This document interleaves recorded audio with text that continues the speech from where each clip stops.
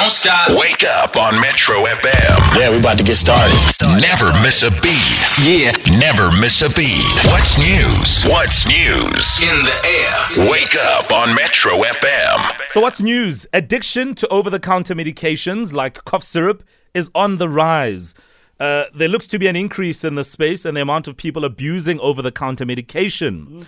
And it doesn't just end there. Even meds that are part of your prescription, for example. So healthcare professionals are basically calling for more vigilance from pharmacies when selling over-the-counter meds to you and I.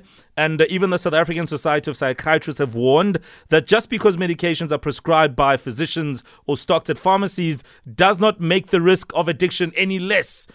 So let's speak to Dr Shaquir Salduker, who's a member of the South African Society of Psychiatrists, SASOP. Good morning and thank you for your time. Hi, good morning. Thanks for having me. What is the risk of becoming addicted to these over-the-counter meds and meds that are prescribed to you? I mean, for instance, I will go to a pharmacy doctor and get headache tablets because of a rough night the night before. But if I'm out every weekend and I'm taking the same headache tablets every weekend, I mean, is there a risk there? So I think the problem lies in understanding the terminology. Addiction is the end of the spectrum of overuse. You know, you can have problems with taking too much of something without being addicted to it, and that's called abuse or overuse. And that's much more prevalent. Addiction is very clearly defined as having tolerance, meaning you need more and more and more to get the same effect. And withdrawal symptoms, when you try to stop, you have severe withdrawal symptoms which which prevents you from stopping. So that's quite an extreme end of the spectrum of the condition of dependence and overuse. But what we do have in this country is a situation of quite widespread overuse, abuse, and overprescription of painkillers and also tablets like benzodiazepines, like Valium and Rohypnol and that sort of thing. So Xanax, that group of drugs. So that's the problem we're talking about. Sure. So Doc Kutso here, talking about, strategies including limiting supplies, raising public and professional awareness seem to be, method used to curb over-the-counter purchases. But what other regulations and interventions could be implemented with the struggle that we have in the abuse of over-the-counter medication? So one very simple one, which we can change fairly quickly if government decides to go ahead, is rescheduling codeine.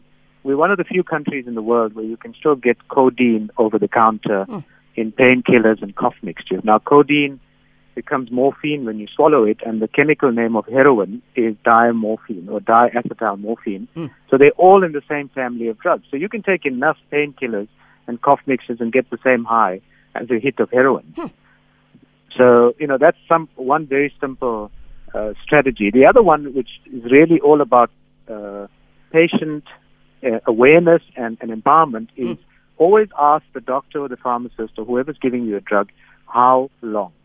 That's one question that people don't ask. How long can I take this for? Painkillers are not meant to be taken for more than 5 to 7 days continuously because most conditions settle. People are taking them for years. You're speaking to me, Doc. For years. Yeah. Doc, I mean, one of the things my colleagues and I were also speaking about is the reliance on meds like allergy medicine to fall asleep. So any medication that helps you fall asleep, if you're, struggling with insomnia, if you're trying to get over a hangover, a possible hangover the next days, what are the dangers of this?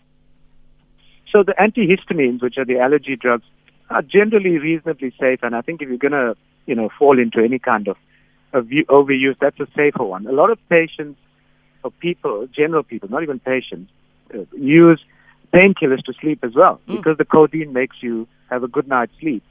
That's not. You see, the problem with something like codeine or benzodiazepines is prolonged use and excessive use causes damage to your brain function in terms of your mood regulation, your memory, your cognitive function, your behavior.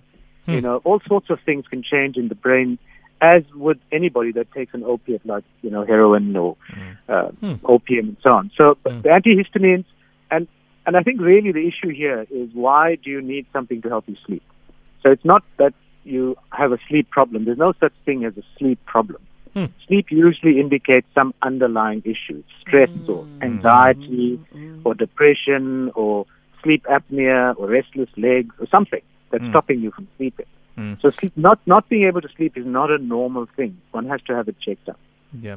Doc, this is Owen. I wanted to ask you about the responsibilities of pharmacists and pharmacies when it comes to giving over-the-counter medication and scheduled medication as well. The more reputable pharmacies obviously take down your details and make sure that scheduled medication goes to a person that doesn't have a prescription. But there are some pharmacies out there, and we all know they do exist, that give medication to people over the counter that is scheduled and shouldn't be given out.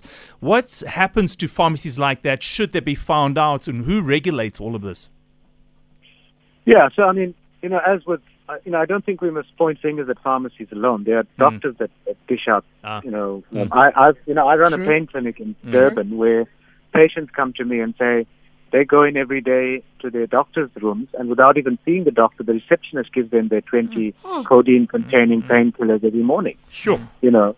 So I don't think and it's become so rife. You probably heard about the teenage club drug called lean. So lean is a combination of cough mixture and cream soda, or the other cold drinks. So the carbonated drink makes the effect much quicker. It's a much quicker hit. Now you can buy that on the street corner. You can buy cough mixture on the street corner. You can buy codeine-containing painkillers like Stilpain, Adcodol, Sindol, Mitral on the street corner from people that sell you cannabis and Xanax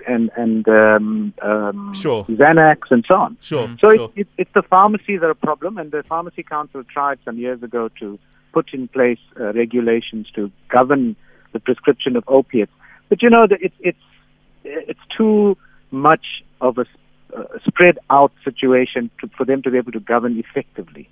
It has to be legislated at the level of scheduling from SAPRA, that it must become a prescription drug. And after that, one has to also look at how people, like you said quite rightly, in some pharmacies give drugs without prescription. Sure. So, there's many situations that perpetuate this. Yeah. What I do appreciate about this conversation, Doc, is that it's highlighted a sense of awareness within us about the things we are asking for when we go to pharmacies and the meds that we are taking, telling the doctor, I need it. Thank you so much, Dr. Salduker, speaking to us, a member of the South African Society of Psychiatrists, SASOP. So, yes, we're still running this conversation, and I see there's some WhatsApps coming in. I mean, are there meds that you find yourself using unnecessarily and think you might actually be overusing? As you were listening to this conversation as well, and the doctor mentioned some brand names as well of certain meds, and you think, oh, that's me. oh, that's me. Then he mentioned the days, and I was like, 5 to 7 days. 071-585-6157. Send us your thoughts. Don't stop. Wake up on Metro FM. Yeah, we're about to get started. Never miss a beat. Yeah. Never miss a beat. What's news? In the air. Wake up on Metro FM.